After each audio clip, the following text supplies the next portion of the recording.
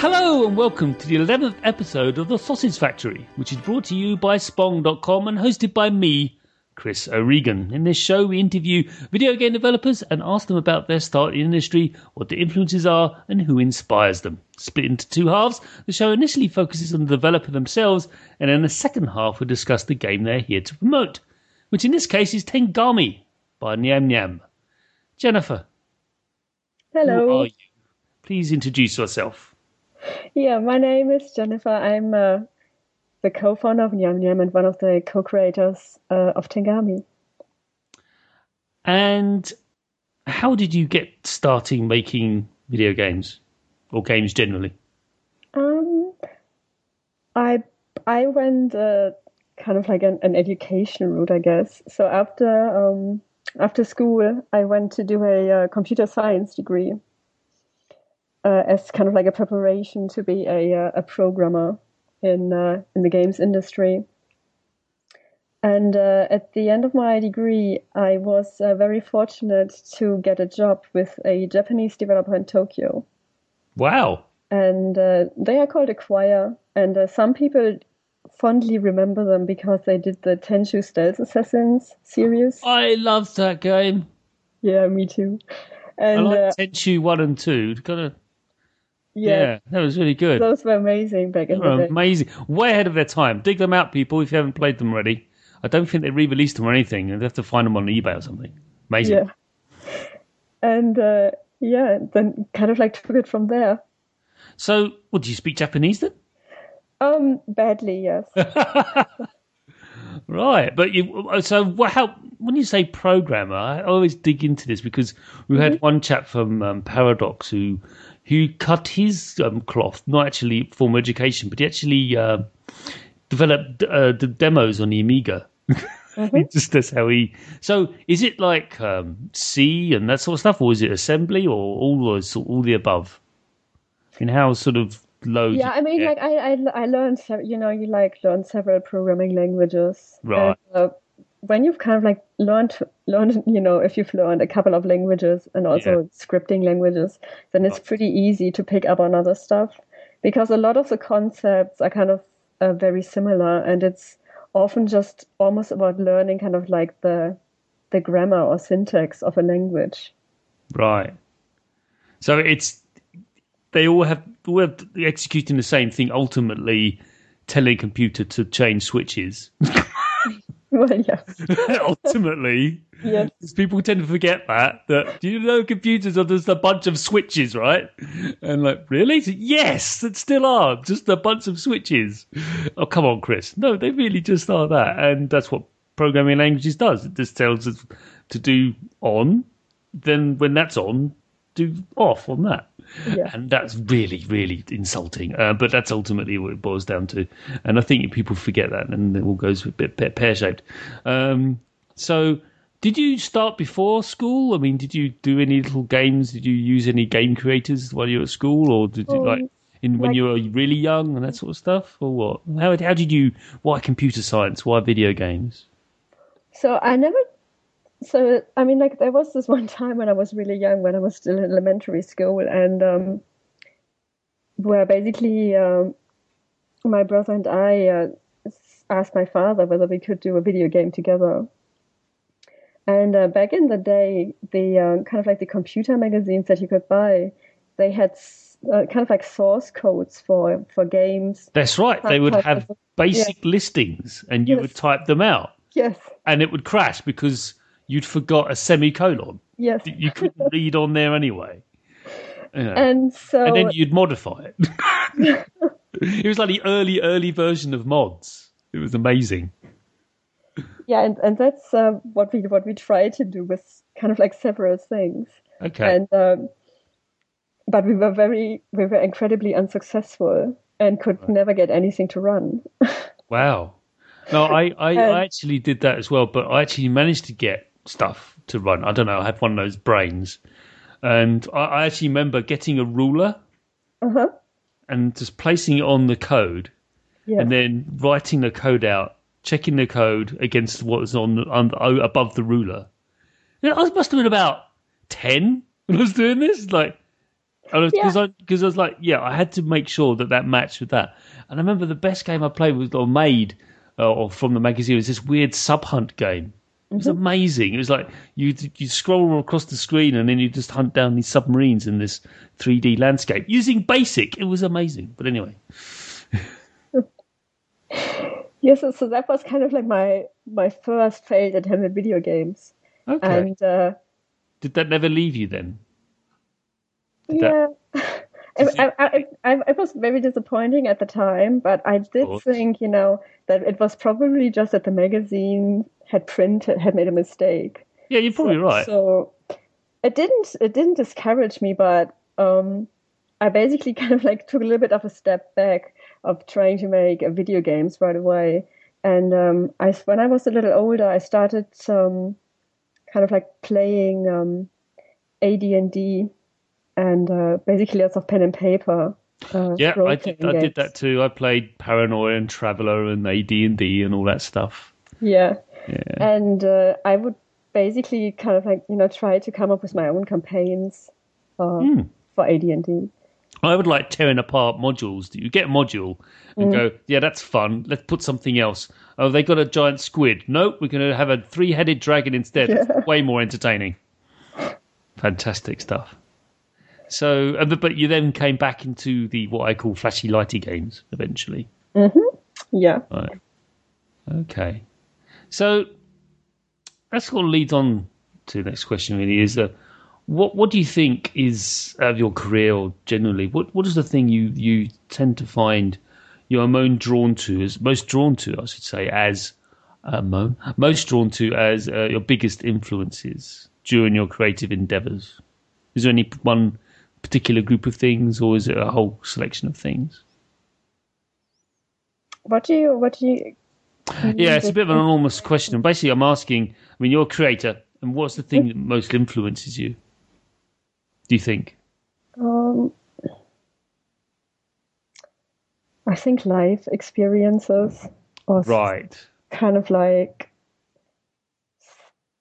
yeah, I think life experiences, kind of places that I've been to, conversations that I had with people, and I'm, I mean, like a lot of my influences come from my time in Tokyo, actually, Right. because that was like a very influential experience for me living in Japan in this really kind of like It is very much foreign, a fantastic, amazing, different foreign country. world. Isn't it? It Yeah, sounds really racist, but not being that way at all. You know, people go, "Oh, I've been travelling. Really, where have you gone?" And they say mainly either Commonwealth, British Commonwealth nations, yeah, or just North America, or like Northwest Europe and that sort of stuff. And like that's travelling. I grant you that. I give you that, but it's not really travelling. You haven't gone to some really, really foreign place. You know, you've gone to places where basically Britain is colonized. Yeah, at the yeah. point of a gun. So, actually, someone linked a map of the world to me today. Well, the whole world, and says countries that England or Great Britain has never invaded is very few. Yeah, you've done quite well. Yeah, we did quite well there. It's horrible. It's horrible. Really sorry. We now go around apologising, generally. So, yeah, sorry to the world. It's that legacy behind us. So, on a Yeah. very, very dour note, Germany has more to apologize for, so that's true. Well, that's recent history. so we, I we just don't need, we don't let's, need to compete. no, let's just talk about generally Europeans got lots to apologise for. But then again, we've done some very good things too. So it's there's a balance there. I Yeah. think the Enlightenment was pretty cool. So anyway, moving on to who do you most admire out there in the video game industry? Who do you? It could be a company, it could be anything, it could be a person, it could be a dog, anything. Um, If you don't want to name anyone, that's cool because no, I've it's had some. okay. I mean, like I really admired, like when I went to Acquire, Yeah. because I was a big fan, or I'm a big fan of Tenchu Stealth Assassins, and I do really admire the creator of the Tenchu series, Takuma Endo. He's the president of Acquire, and but also some of the people that I worked with, like, I mean, people were, unless I guess they are kind of like Acquire fans, they will not know the names. But for example, Tomohiro Tsuchida, he was one of the programmers on Tenchu, and also Toshio Koike, was the art director on kind of like most of Acquire's games. And I was very fortunate that I was able to work with them and learn from them. And I know that a lot of people nowadays don't like the aesthetic of Japanese video games anymore because they often feel a little bit outdated compared to what's coming out of North America and Europe.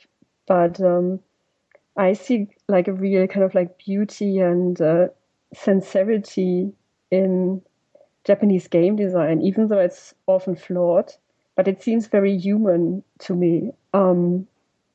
Like, for example, after playing Acquire games and then getting to meet the people that made those games, there were like a lot of things that I saw in the games that I could also see in the personality of these people. And I find this very beautiful.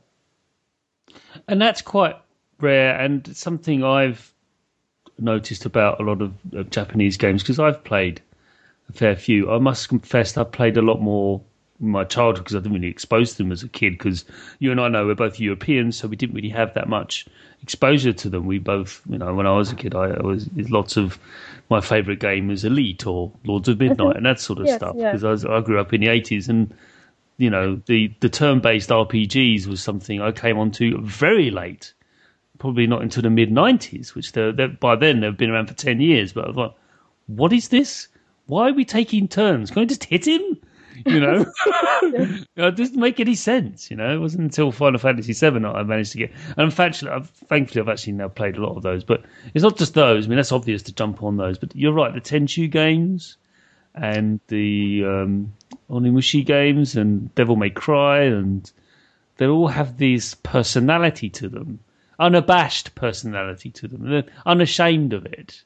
They're like they stand by it and go, "This is what I am." If you don't like it, then you could be more obvious, like Shadow of the Colossus and Ico and those games as well. And of course, recently we've got Dark Souls, which is that's reeks of that's just like. No way would that come out of Western developer. At least I don't think so, because it's like, really, you're going to make this punishingly hard? You got From Software who do like who did one of my favourite games of all time was Chrome Hounds. Ridiculous, ridiculous game. If you tried to pitch that to any Western publisher, like, go away, just go away. But here we've got these Armored Core games, and they do From just an extraordinary software house, and as they were known, and it's just so. You're right, and that's why I get a bit agitated when I hear people go, "Oh, the Wii U's dying in a death." I'm like, have you played anything on it recently? Have you? And they usually turn around and go, "No." I said, "Well, please, just." I usually get agitated by that because. Out of the three consoles, the new one's out now is my favourite right now. I get more entertainment from my Wii U than I get from the other two machines, and I do own all three because of the job. Your job, yeah. I own a Wii U too, yeah. And I just, Mario 3D World was just amazing. So, shush, everyone, no need to fear. It's all right. So. I actually I've made probably about my influences, like going back kind of like a long time ago when I was maybe around 10 or 11. Yeah. I also was kind of like very into the Sierra adventure games. They were fantastic. Space Quest, I loved the first Police Quest. I couldn't believe how incredible and complex that game was. Did you see the Kickstarter for the new Police Quest? Is there a Kickstarter for it? I didn't know. I saw it a couple of months ago. I don't know if they made it or not. No, because I definitely tried. I wasn't keen on 2, and then it went into weird. I think it morphed into SWAT eventually, because I wasn't keen on because I like the simplicity and the naivety of 1. It was ridiculous. pulling some woman over for drink driving. It's hilarious. I remember the most, like when you had to check the police car. Yeah, you had Do you to. remember that? But the 'Cause first time you That's wanted right. to drive away. You could And, you but that was so silly. I was like, I can't believe that they made me walk around the police car and check it. every time. Every time. Yeah. It was just so detailed. The level of detail they put into it. It was to the point where you'd have to sit behind your computer desk on the game and then go, now you must hit F5, okay. And it would be so detailed. It was just ridiculous minutiae which you didn't need. You didn't need at all. But maybe you did, because it added to I'm not going to say charm, because that means it's insulting to the game, but it added to the immersion. Yeah. You really felt that you were a policeman and realised that I'd never want to do that for a job ever. But it did get kind of crazy towards the end of that game. Yeah. Sierra Adventure Games. I never got into Space Quest or King's Quest. It was the only one I actually played was Police Quest. It was on my Atari ST, and that's the only one I was exposed to. I was actually unaware of any others. I thought it was unique. I didn't know that it was a whole series of quest games. I think King's Quest was the first one, wasn't it? I don't remember, but I think it must have been, yeah. King's Quest was kind of like modeled on fairy tales. That's right. Space Quest was a comedy. Yeah, it was very funny. And yeah, Larry Laffer's also. Yes, there's a Shoot Larry, yeah. Again, pass me by that one. I think I got sidetracked with Populous. It was that era, you know. Yes, it was, yeah. So, speaking of games anything else? Yeah, I just want to say, I mean, what's really great about Sierra, I mean, we talk a lot about women in games. And obviously, like, Rebecca Williams is, you know, almost like a pioneer of video games, because she co-founded it together with her husband. She did. And she was actually bold enough to put her photo on the box of the games. Yes. So I think she was responsible for the King's Quest series, or she made it. And she did start. Yeah, there was always her photo on the box, and I still have the box. And I remember seeing that when I was a young girl, looking at the photo, and then I'm thinking, oh, a woman can make video games after all. Look, this is Roberta, and she's making the King's Quest series. Like, you know, I'm going to make my own game series when I grow up. That's fantastic. Getting some. I mean, you can't underestimate that. You know, you're told as a child that no, you can't do that. Why? Because you're insert gender here. Yes. Sorry, it applies to both men and women. I do believe that. No, you can't be in ballet, or you can't be a cook. Well, not a cook, but you know what I mean. Yeah, you can't be a kindergarten. You can't be a secretary, teacher, or you can't. No, because you're male. Yeah. Do that, and vice versa. And it's slowly over time it's changing, but it's taking a long time. Too long. But it is taking a long time. And misogyny is something that's a symptom of our society. It's something we have to overcome. And I'm sure you've encountered it time and time and time again. But you struggle through it, right?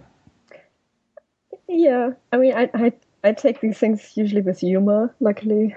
Yeah, there's one way to do it. But not to the point where you go, that's fine. No, absolutely not. Yeah, not laughing acceptance. It's like, well, I'm going to grip my teeth. No, it's more like laughing because people are so stupid. Yes, at them. That's right, laugh at them. Oh, yeah. But it's not very polite. No, it's not. And it actually lowering yourself to their level. It's a balancing act. Yes. And so... You shouldn't really do it. Yeah. So this is my favourite question, the last question I asked about the developer. Okay. This is my love, because when I get the answers to this, I get an inkling about what they're working on next. Okay. It's naive of me, but I try anyway. What are you playing right now? Doesn't matter what it is. It could be a tabletop game, could be anything. What are you doing that isn't revolving around the game you're currently working on, whatever that may be? I'm playing Dota 2, actually. You're playing Dota 2. Anything else? I mean, I'm just wondering if a MOBA is a game. No, it's not fair. Sorry, MOBA fans. Sorry, that was unfair. No. I do. Hang on a minute. I'm playing a few things on my iPad. I mean, obviously, been playing Walking Dead season 2, looking for. I should get onto that. I've got distracted by Titanfall, but yeah, go on. And I also started to play Republic. It's also on the iPad. Republic? Yeah, Republic, yeah. I always try to pronounce this very French. Or Republique? Yeah. Yeah, that one. But I don't really know if it's, but is it supposed to be a French word? Yeah, they spelt it that way. Yeah, okay. But I've got it because I backed it on Kickstarter, so I can't Uh-huh. review it. You see, Yeah. that huge problem of game reviewers. A lot of game reviewers refuse to back anything because that prevents them from any being objective. My argument is, well, if you have backed something, then you don't review it. You just, you can't, that's it. It's easier. You're just like any other regular schmo in many regards. But yes, I do have it on my iPhone 5S. Ooh, go me. And it works very well. It's very nice. Very dark story though. I'm not very far in, Okay. so I don't know yet. Yeah, But it's totalitarian regime stuff. So yeah. Okay. Anything else apart from yes, Dota 2. I mean, how many thousands of hours have you got on that?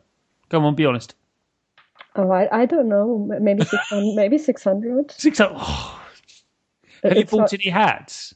no. I don't believe in buying silly items for your characters. So you haven't bought anything? No, I'm just a freeloader. Oh, the developers are. I don't know what to say to this because it's a question I always ask myself when I'm playing free to play games, Yeah. and I don't play a lot of them because of this problem. Is how much do I give? I mean, Well, like I would pay money for Dota, if they said pay me. yeah, But I don't believe. But I because I don't care about what the character looks like. I don't get excited about hats no, or or top hats even. No, yeah.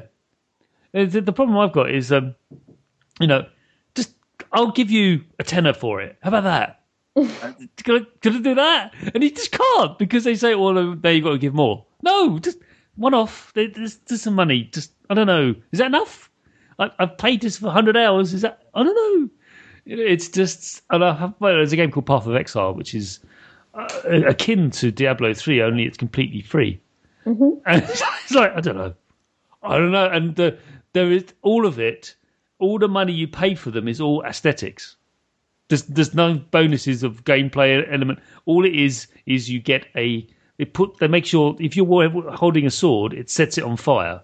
It doesn't make it a firing damage sword. It just sets the sword on fire. Like, why? Well, you just give us some. You gave us some money. It's like, I mean, you do encounter players that seem to take great pride that they have kind of like all the outfits for the characters that they are playing.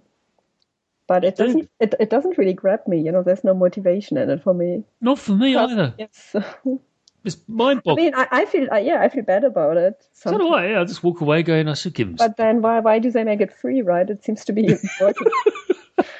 And then you sit there going, "Oh, I feel bad about it," and then you slap yourself going, "It's Steam. It's Steam. It's sorry, not Steam. Bloody hell! It's Valve for pity's sake. It's Valve. Here's a company that can't count to 3." Oh wow! On that note, So then what game do you think we are making next?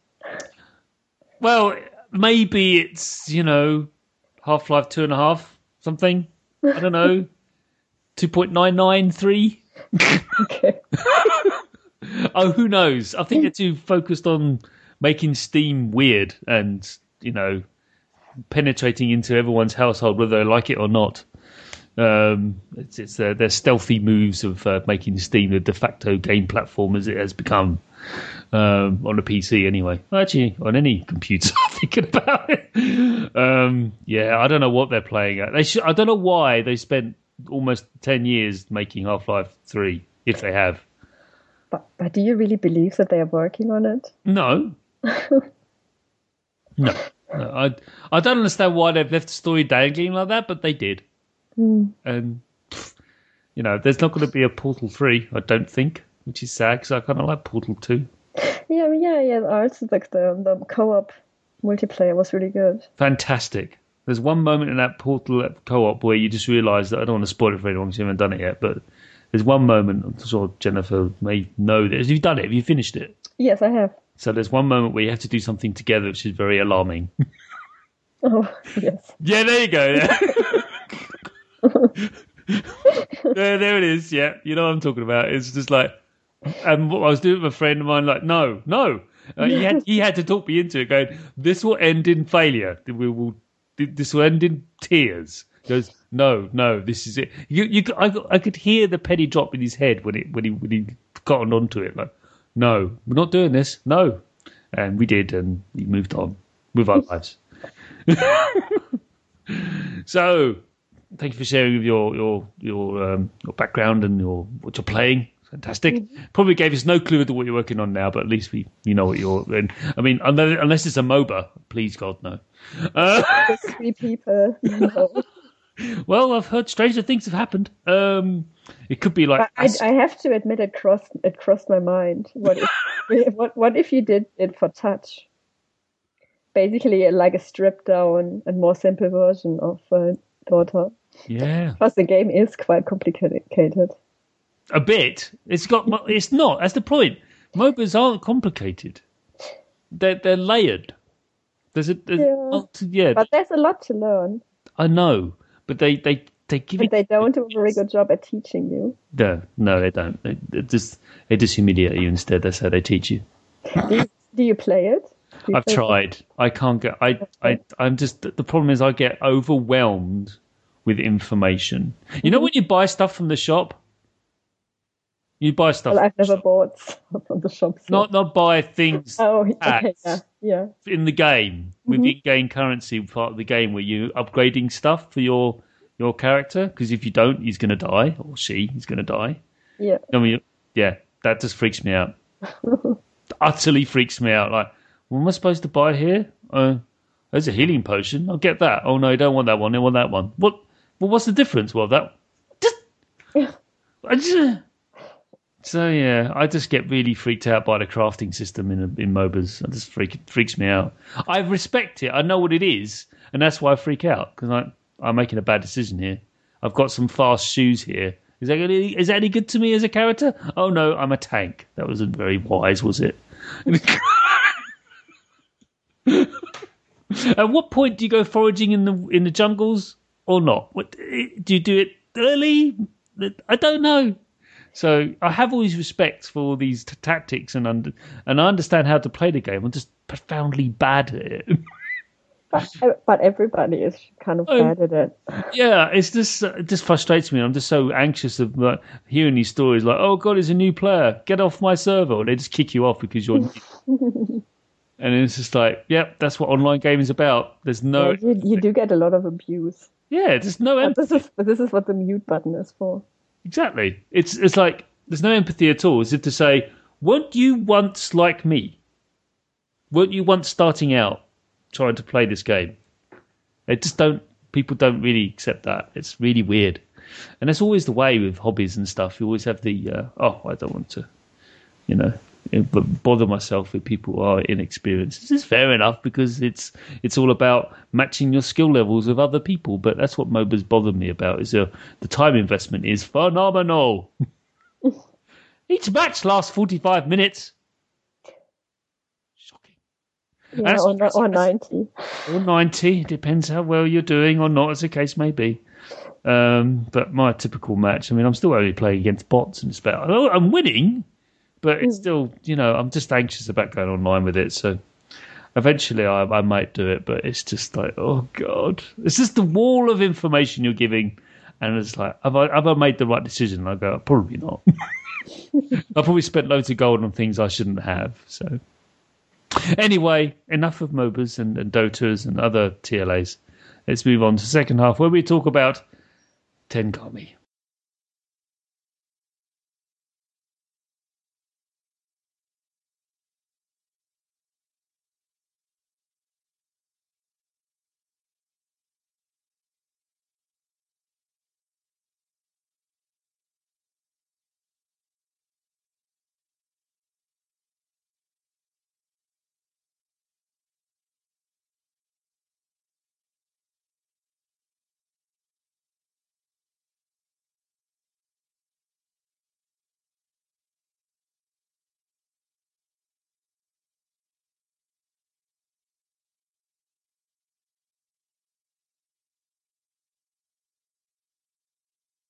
So, Jennifer, please give us as the Americans like to call it, elevator pitch Okay. for Tengami. Okay. Tengami is an atmospheric adventure game that takes place inside a Japanese pop-up book. And the way that it works is you are a little paper man character and you explore a very beautiful looking paper world. And you come across puzzles and obstacles that you solve by manipulating the pop-up book. Think about folding things, sliding stuff away. And basically, you play the game in a very similar way to how you would read a pop-up book. Okay. That's pretty accurate. Well done. Yay. Of course it is. You've been working it for now? It's almost 3.5 years. 3.5 years. That's quite a... And my question specifically about the game, and it is a beautiful game, and it is unlike anything I've ever played. Yep, I can't really... The only closest thing is it's kind of like a point and click, but there is no text. Well, there is, but only between scenes. But I don't want to spoil it for anyone.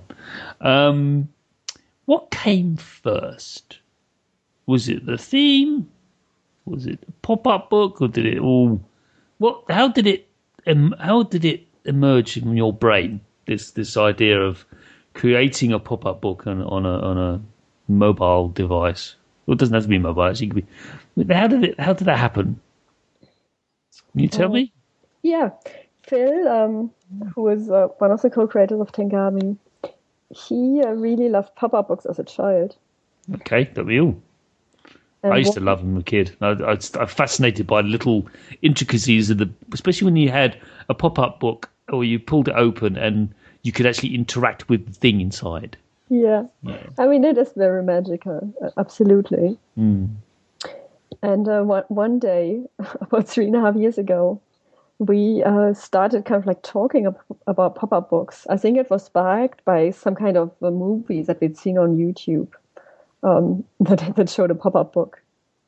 And as we kind of like kept talking about it, we started asking ourselves, why is nobody using this physical toy book in the context of a digital toy? Let's say, like a video game. Okay.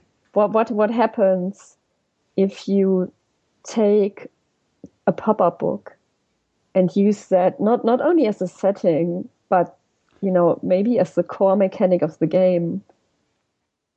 Like, what kind of video games can you make with that kind of idea? Right. And it's basically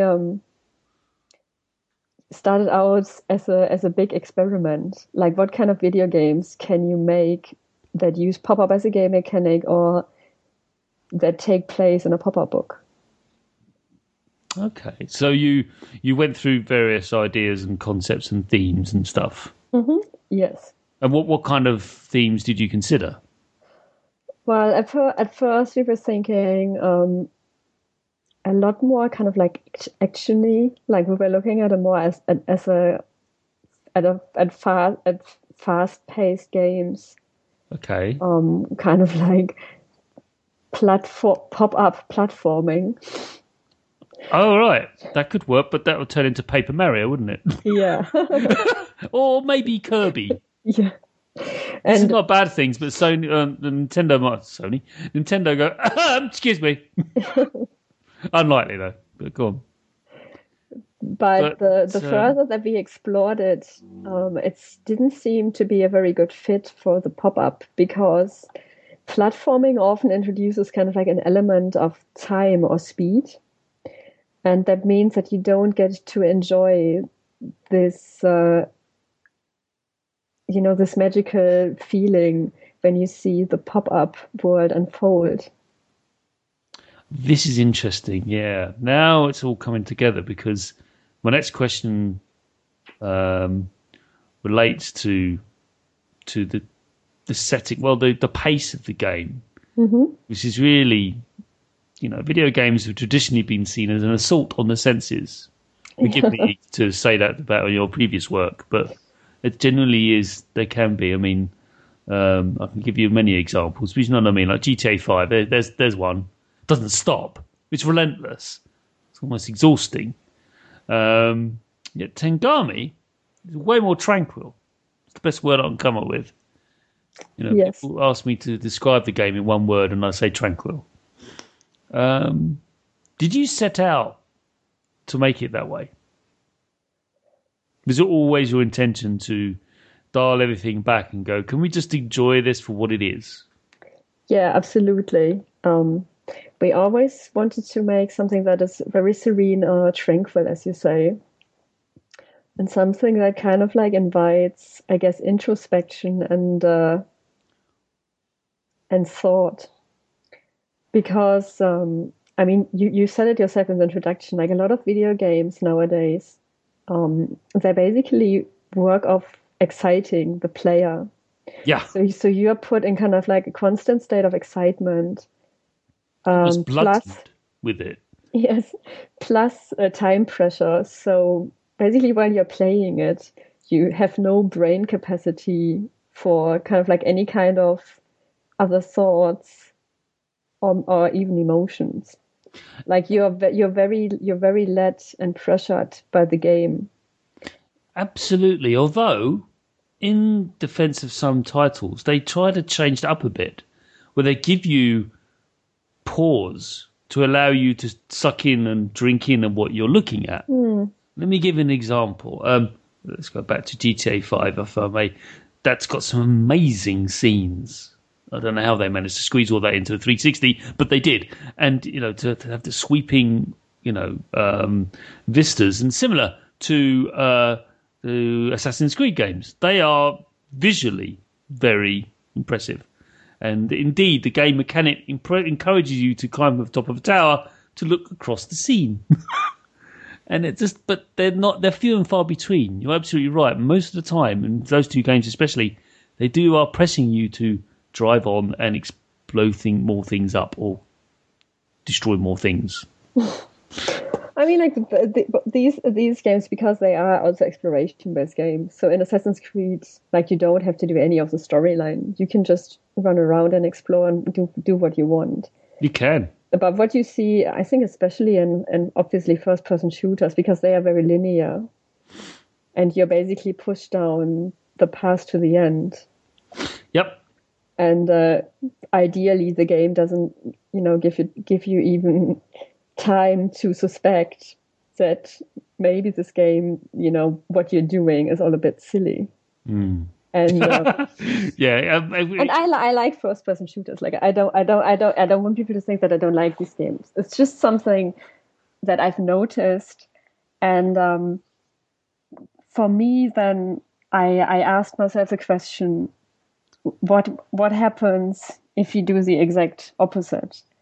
If you make a game that is very kind of like quiet and subtle, will people accept that?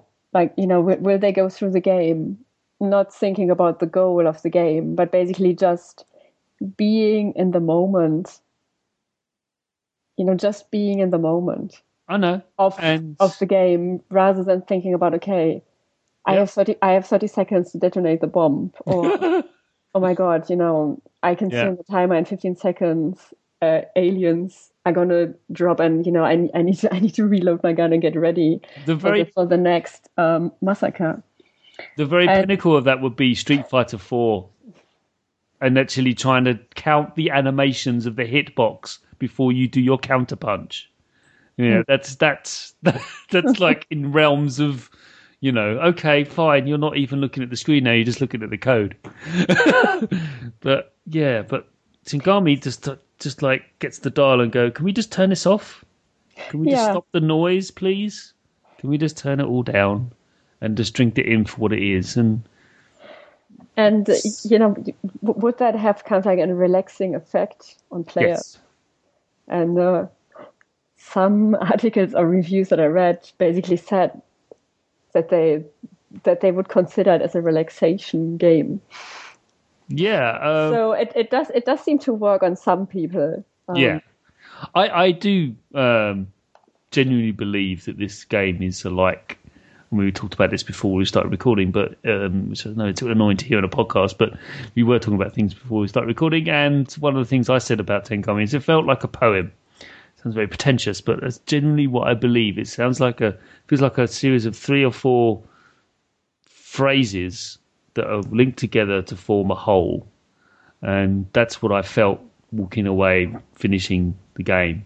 That same kind of feeling I wrote, reading a thought-provoking and profound poem. That's what I found from this game, and that's what I think people should be approaching it like Proteus.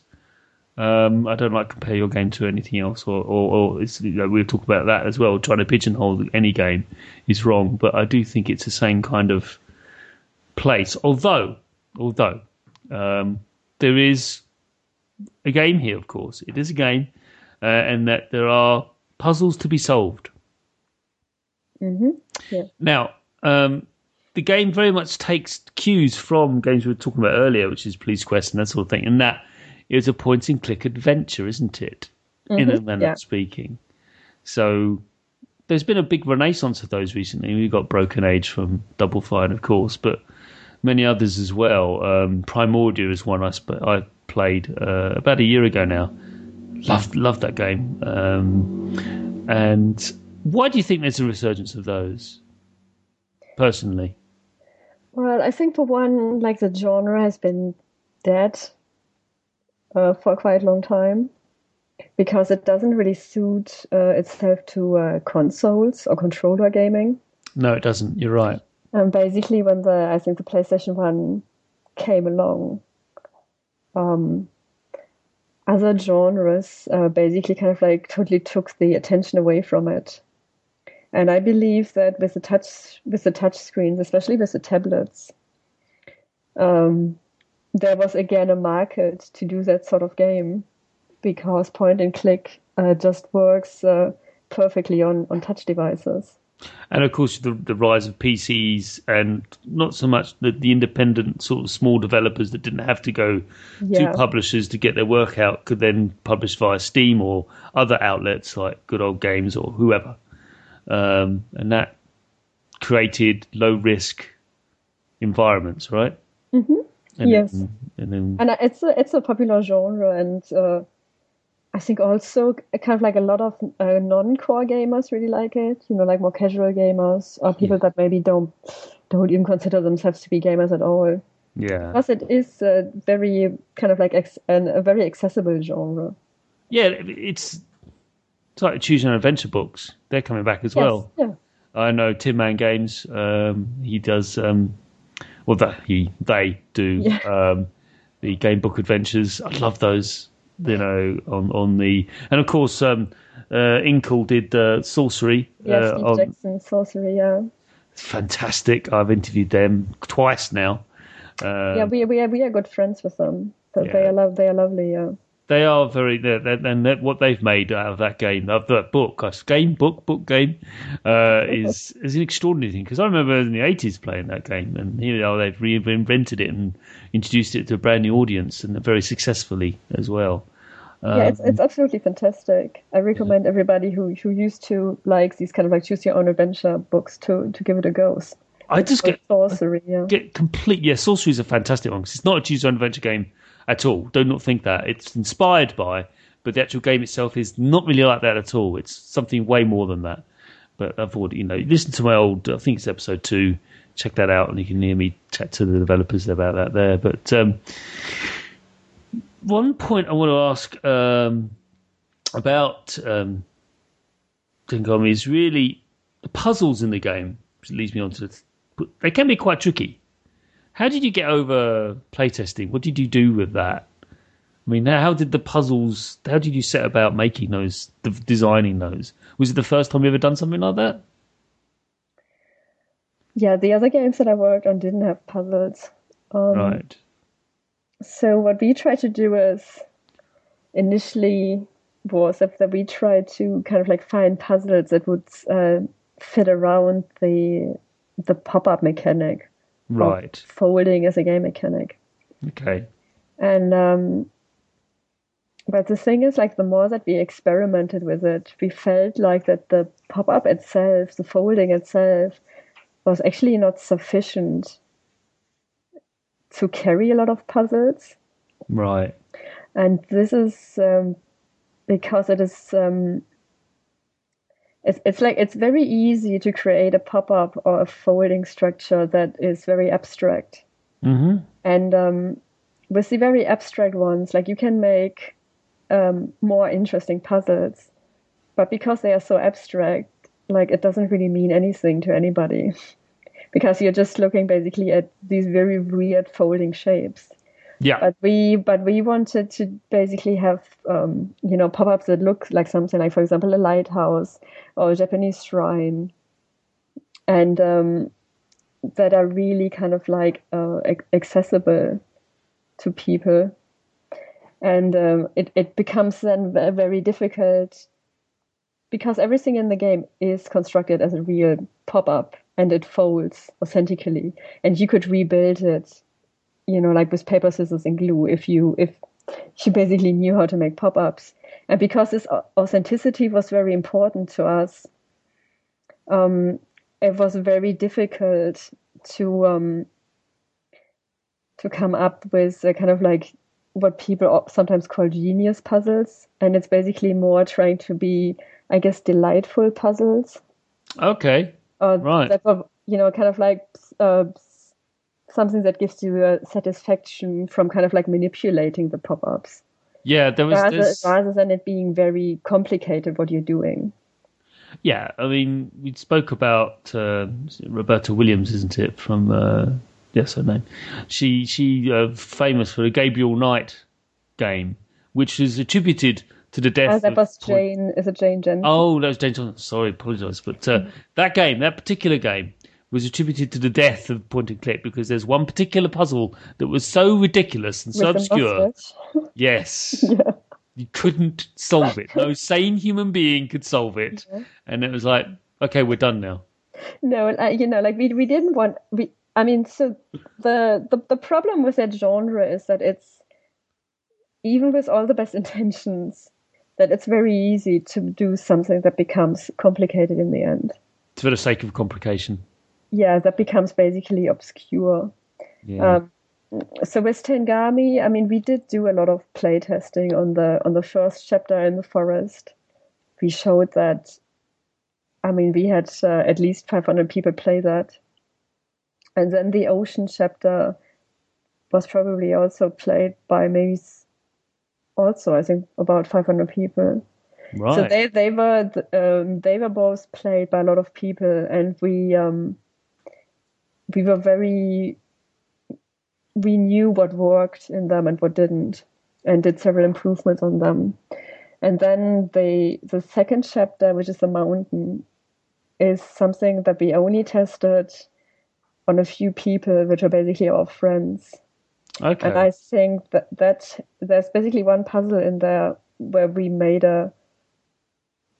mistakes, and it turned out to be a really bad puzzle.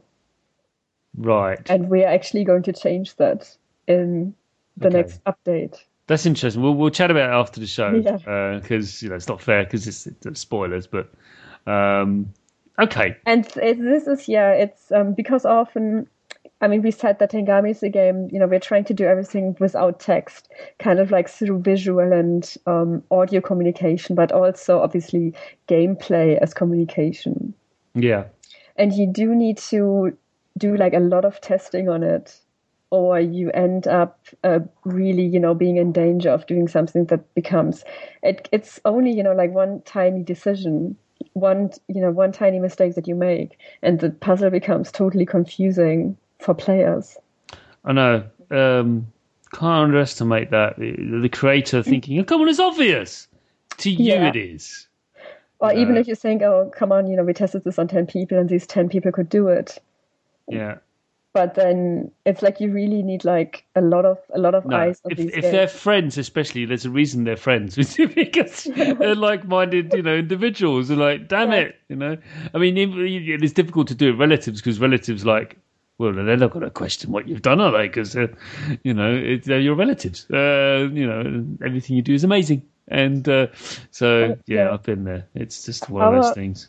Our intention with Sagami was never for it to be like a difficult game. Like we were always trying to make challenging puzzles. It's challenging, but it's not difficult. But not difficult or frustrating. You don't want as I said earlier, we want it to be a relaxation game almost, right? So you don't want frustration. No, you don't want people hurling their iPhones against the wall. No.